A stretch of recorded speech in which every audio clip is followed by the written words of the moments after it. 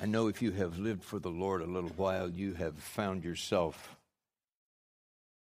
thinking, okay, now I'm expecting God to do this, and this, and instead that, and that happens to be happening. What's going on? And then we begin to find out whether we're going to dig in and get to know God better. And if I have good news for you. If you haven't been through that, you will. That's not the good news. The good news is that out of that you get to know the Lord quite a bit more every time. Every time. It is so great. Some of us have lived for the Lord a long time, and the fact is that since He is infinite, it's almost like we know less about Him after 50 years of seeking Him, really kind of being on the trail. And after God, we know less now than then, except, of course, that's not true because we know more. But there's more. There's always more. So open your heart and let the Lord, during difficult times, just show you exactly what He's doing and saying. And if you wonder why I keep looking at my Bible, it just came apart. And I wasn't ready for that. The cover looks good. Maybe they'll rebind it. If not, I'll save up my coins and get another one. Or maybe it's just time to go to the real book. Philippians 4, beginning with verse 4, is a wonderful, wonderful passage of Paul writing to the church that he is responsible for starting. When he went in there to found this church, he exorcised the demon out of a girl that had a demon that helped the owners foretell the future, and I don't know exactly how that worked, but he exorcised that demon and made the owners of the slave girl mad because this is the way they made money. So they dragged Paul and his companion Silas before the magistrates, and in kind of a mob violence thing, the magistrate had them beaten severely, and then they were locked in the inner prison, in the dungeon, and their feet were put in stocks, which were not really made to hold you securely. They were made to punish you, okay? So they were in a lot of pain, and about midnight, they were singing praises to God. Did you hear that?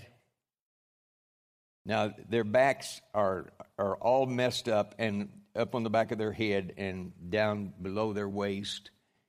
Cuts, serious tears in the flesh, clotted blood, serum seeping. I'm not trying to make you sick. It was a mess. They were messed up. And so in that, they were rejoicing in the Lord, singing hymns, praising God, and no one in the jail was sleeping because they were making all this racket. About midnight, a seismic action occurred. That's translated as earthquake, honey. Shook that place, and miraculously, all the doors in the jail just came unlocked.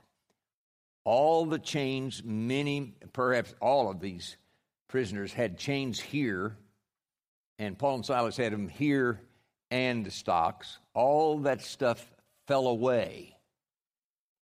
The jailer, rather than being publicly dishonored for losing all the prisoners, was going to take his own life, and Paul stopped him. The story is that none of the prisoners had escaped. The This jailer took them to his house, cleaned up their wounds, gave them food. Everyone in the house believed in the Lord Jesus and were baptized in water. Great night. Awful price to get there. Awful price from our perspective. So this is the place where Paul and Silas had started this church, and so later Paul is writing to this church now, and the letter to the Philippians is called, it's considered the happy letter. And it is just loaded with this joy business. And of course, the second chapter of Philippians is where we have what is known in theological circles as the kenosis, which means the emptying, where Jesus Christ, being in very nature God, did not consider equality with God, made himself nothing, he emptied himself of all his prerogatives as God, and became human, became a servant, became a crucifix, and became an item of resurrection. And because of his faithfulness and the effectiveness of his work, God raised him up, that gave him a name above every name, that at the name of Jesus every knee should bow, heaven, earth, under the earth, every tongue confess that Jesus Christ is Lord, to the glory of God the Father. That's where we are, and this is the book. So over in the 4th chapter, beginning with verse 4, we read, "Rejoice in the Lord always." And that is in the original language, that is a present imperative, which would be accurately translated, keep on rejoicing always. Continue to rejoice. It's the present in the original language. The present tense is what we would call present progressive. It's ongoing action in the present tense. And so this is keep on rejoicing in the Lord always. And he says, I'll just repeat myself. Rejoice. Now, what's going on in your life that would keep you from rejoicing? Well, we could reel off a list of stuff that we don't like. It might have to do with people we want to be saved. It's not that we're all cranks or anything. At least I'm not a crank. But anyway, it's, unless my Bible tears it. But other than that, we have these things that would keep us from rejoicing. And so what does the Lord say about that? Keep on rejoicing all the time. And if you didn't get it, I'll repeat it. Rejoice. Now that seems narrow-minded, and we want, and I've got dear friends, and those of us who have messed around in behavioral sciences say, well, you got to be real, you got to, this and that and the other thing. Of course you've got to be real. If you hurt, you hurt. If you're sad, you're sad. If you're grieving, you're grieving. Barb Davis ought to be grieving. She ought to be dealing with the hole in her heart for the loss of her sibling and her mother. And we've got others that have had deaths recently in the family. So many deaths have hit us recently, it seems like. And, of course, so what do you do about that? Well, I'm going to have a bad month. And we don't say that because we know it sounds squirrely. But we give ourselves permission to do that. And Paul, the apostle, the Holy Spirit, through this apostle, is saying, keep rejoicing. If you didn't get it, I'll say it again. Rejoice. Yeah, but. And when we do that, we undo the simple power of the Scripture. We take away this absolute obedience that says, I'm going to do what it says and see what happens. Instead, and then we have people that will say, yes, that's awful, bless your heart, and please be sympathetic. I'm fixing to get to that, right? The next verse. But let's acknowledge to God, Lord, I am hurting like crazy. That doesn't scare God. He doesn't cease to be God Almighty when we say that. What the deal is, we used to have a phrase long ago in this church, God is still on the throne. And many of you have heard that. And part of what that means is, no matter how I'm suffering and what is going haywire in my life, God is still God. That's what that means. God is God. His plan is unchanged. His words are not altered. The promises are secure. It's going to happen. God is still God. So, and I know that some of you are thinking, you're just too hard-nosed. I don't think so. I don't think I'm hard-nosed enough sometimes. Not with you. We need to be hard-nosed with ourselves. Here's how you manage that. Let your gentleness be evident to all. The Lord is near. By the way, in the original language, that the Lord is near can mean two things. That means, and we often, and I think perhaps this is the preferred interpretation of that, the Lord is coming soon. I think that's what the preferred, well, I know that's the preferred thing among some scholars. But it also means the Lord is at hand in the sense that He's at hand. He's here. He's not coming. He's here. The Lord is here, very near to us. So let your gentleness, and if we're dealing with each other, that's where the gentleness must come in. Gentleness. A mother who is fully functional as a parent or a dad and has this little kid and is gentle with them is a poor picture of the way the Lord is. But it's a step in the direction of how the Lord is. The Lord is gentle. And I know that we say, well, the Holy Spirit can be really, really tough. You know, some people say, oh, the Holy Spirit's a gentleman. Well, if that's what he needs to be, he is. If he needs to be a tail kicker, he will kick tail. He's trying to save us. He's trying to build Christ in us. He's trying to get the church where it needs to be and continue to function in the works that we have to do until Jesus does come. So the Holy Spirit can be very, very gentle. And some of you, when you came to the Lord, probably had an experience where it was really, really kind of gentle.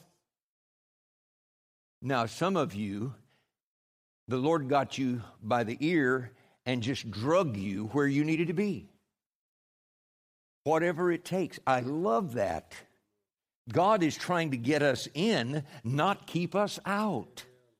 And if gentleness is what it's going to take, honey, gentleness is defined by the way God is.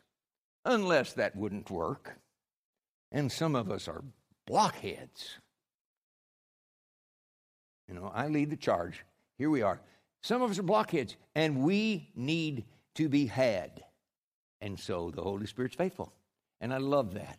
That is so good. But in our case, let your gentleness be known to everybody, everyone, because the Lord is near. Then do not be anxious about anything. So if you're worried about something, this is the imperative also, and it means stop being anxious. Now, Dad would say to me, cut it out. Some of you grew up with that language. You know that means stop it now. And that's what this is saying. Stop being anxious about anything. And we know that. We say, well, I worried about that, and then the Lord fixed it. My worry didn't have anything to do except made me hard to get along with. At least that's what my wife said, and I assume she's right, or whatever we say. So, if we can put the worry over on the Lord. When I was a kid about to enter into the ministry, I had an option to sing with some guys that were as poor as I was, but they loved gospel music, and they were going to form a quartet, and they actually did. And you know some of the names. They actually were picked up by the Stamps Music Company, and Roger McDuff is a name that you gospel quartet people might remember, and Big John Hall. Both of those guys were in that group, and they had invited me to sing the part that anybody can sing, but I could also, and so they invited me to do that, and my mom had invited me to go with her in Wholesome Revivals and help me get started preaching, because I had said the Lord's called me to preach. She needed to know, they needed to know, and I was losing sleep. And that's not a smart thing for a kid that age, or anybody any age to do. And so I was in Houston on a choir trip with the group from school that I sang with, and on a screened-in back porch. And I got down beside the bed, and the Holy Spirit quickened this idea, not this particular scripture, but the one in the Petrine letter. And I got down there, and I said, Lord, I am going to not worry about this. You said I could cast my care on you, and you would worry for me. If this needs to be worried about tonight, you stay up and worry about it. I've got to get some rest with that confidence that the Holy Spirit, when the Holy Spirit speaks, and I was speaking the revelation of the Scripture at that moment, those are such special moments. I crawled into bed, totally unclear on what I was going to do, totally relaxed, and passed out. Got a good night's sleep, and then made the right decision later on, and the Lord He just walked me through that. But it was a wonderful experience. And if we can take the anxiety and say, Lord, I am so worried about it. He knows that. So let's just go ahead and say it out loud so we get it out on the table. We know it's out there, and He knows we're trying to get serious about this. And then by prayer and petition, two different kinds of prayer, which I'm not going to address tonight, with thanksgiving, make your requests. Let them be known to God. Now, that sounds so simple. This is what you would teach your child to do.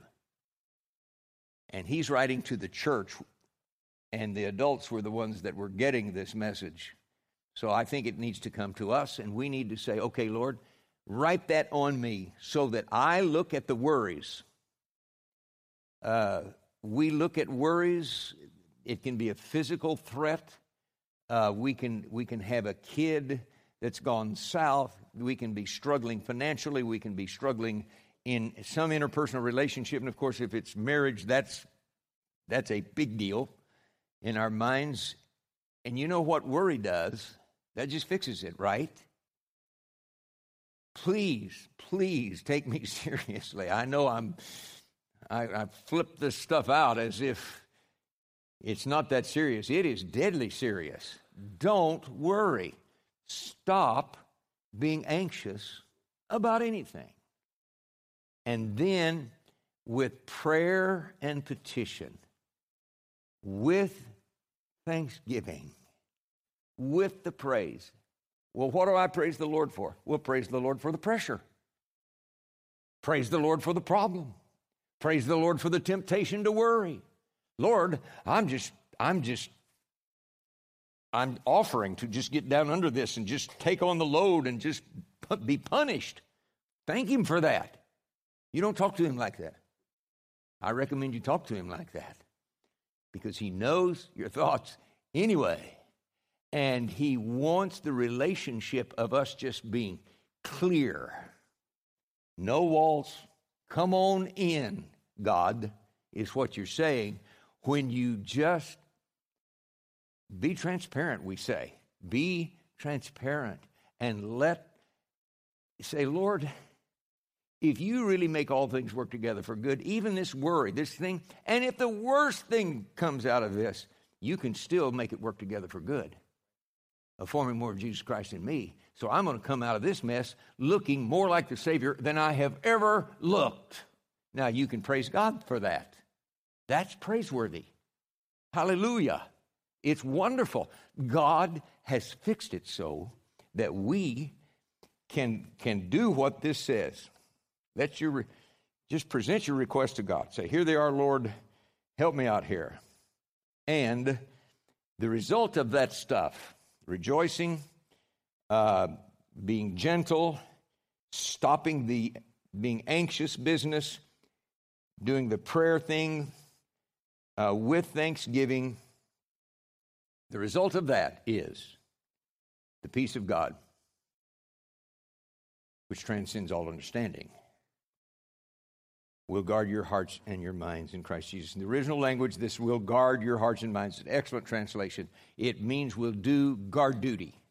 Will be a sentry that does guard duty around your heart and mind, and when this worry tries to come back in, will challenge it. The peace of God. Has anybody ever experienced the peace of God when you really shouldn't have it? You should have been upset, and the peace of God was just all over you. Have you had that? Now hold your hand up again, would you? Those of you that just struggle with having peace, look around and see these people say this is true. Thank you.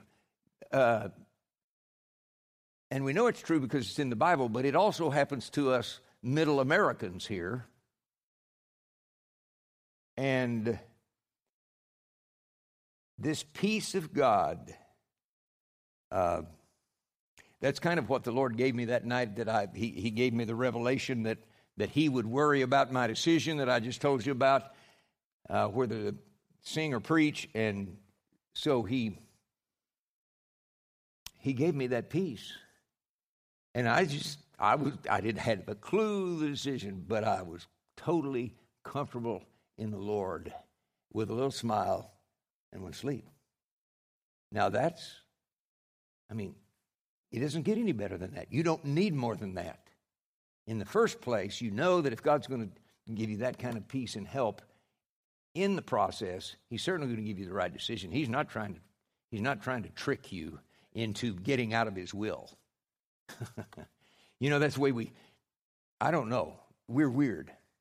I hope you're not as weird as I am, but I'm weird. And I'll get this like it's the worst thing possible to have God's will. And it's like, say, what? You said, what? Jesus taught us to pray, will of God be done. And I have come to understand through the years that if I can get God's will, I'm home free. There is nothing as good as God's will. And that's been abused, and people have blamed God for stuff that He didn't do, and so the will of God is like, and it's even in the Scripture. Remember when Paul had been called to go to Jerusalem, where he was going to be arrested, imprisoned, and spend a long time in jail so that he could witness to all of these top dogs. Pardon the phraseology there, but that's just, you understand that. The brass in Jerusalem, in Caesarea, 2 or 3 sets of them there, all the way to the Caesar in Rome. Happened to be Nero at that time. And all of the leaders in between, he gave his witness. And the Lord had called him to do that, and the only way to get to those people was through this door of suffering and imprisonment. And Paul, everywhere he went, there was this prophetic word that you're going to be arrested, you're going to be abused in Jerusalem. It's not going to be good. And so all of his friends, including Luke, the writer of Acts, would try to talk him out of it. And when he was down at Joppa, just down the hill from Jerusalem, less than an hour today on the roads, took him a little bit longer than that to get there then, but he was there, and here comes this prophet down from the church in Jerusalem, and And Paul has on a new belt, a fabric belt. And the guy takes his belt, ties up his own hands, and says, the Spirit says that the owner of this belt is going to be bound like this in Jerusalem. And so Luke and all the people there, all of the church leaders there in Joppa, try to talk him out of it. Don't go. Well, that makes sense. Wouldn't you do that? Hey, Paul, let's talk here. Let's reconsider this. And he says, stop. You're breaking my heart. I'm willing not only to be bound, I'm willing to die in Jerusalem. Because he was bound in the Spirit, he knew it was God's will. And he was going to go there if he had to go by himself, with them kicking and screaming, going along behind him. He was going to go because he knew that God was going to take care of him. Now, he did suffer. And he witnessed to the commander of the Roman troops in Jerusalem. He witnessed to the high priest and all of the Sanhedrin, the ruling body in Jerusalem. He witnessed to Felix and his wife in Caesarea, to Festus and his wife in Caesarea, to Agrippa, King Agrippa, and his wife in Caesarea. And then he went off to Rome, shipwrecked en route. Not a good trip. From being grabbed by the mob in the temple in Jerusalem, they finally got to Rome. But it was the will of God to witness to these. And see, we lay down our lives so that we can get the word out. And the only way the word of Jesus Christ could get to these top leaders was through this legal system. No, they wouldn't listen to anybody else. They were way too insulated. And it would be like trying to witness to the top leaders of our country. You have a message for this certain justice on the U.S. Supreme Court. Well, the Lord's going to have to set up a way for you to get there, because that's just not an open door where you can just call up and make an appointment. I need to see Justice so-and-so. It's not going to happen. And that's the way it was there. And the Lord did that. Now, see, some of them were worried that night after all of this had gone on, and Paul had said, no, don't do that, or he don't break my heart. I told you that story because of this line in there. However, the writer of Acts, Luke, said, so we gave up trying to dissuade him and said, the will of God be done. As if that's the worst possible scenario. The will of God be done. Oh, no, not that. Oh, no, not the will of God. What kind of a God do we have? What kind of a Father?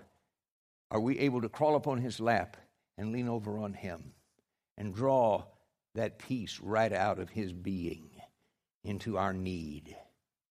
You see what I'm saying? We get all tied up in the flesh. I can't suffer. My kid can't suffer. My best friend can't suffer. There's a gal that's in Springfield that I went to school with, and she married one of our classmates at Southwestern, and they went to Africa, and he died on the mission field.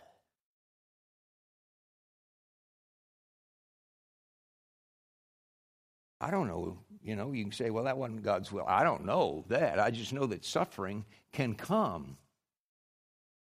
And if it does, who's going to go through it with us? Who is going to have his peace do guard duty around our hearts and minds? Peter had been arrested. Herod arrested James in Jerusalem and beheaded him. And he saw that it made the Jews happy, so he arrested Peter. And there was a festival going on, and when that festival was over, he was going to bring him out and do the same thing to him. So the night before he was going to be brought out, Peter was asleep, sound asleep. He was chained to a bunch of soldiers. I mean, they intended to have their little party with the shedding of his blood tomorrow. Peace of God was going around him. Guard duty. If you don't have that in your distress, cry out to the Lord. Say, Lord, show me what I need to do to get into this so that your peace is doing guard duty. It's your birthright. It belongs to the people of God. It's the kingdom of God. The kingdom of God, the Scripture says, is a matter of righteousness, peace, and joy in the Holy Spirit. That's ours. Let's stop. I want us to pray together. I invite you to come to the front of the room and pray. And we've been led and have prayed in a number of directions, and that's part of what this service is for. Thank you for participating in that, and thank you, Pastor Dennis, for leading us. And things are going to be different because we prayed.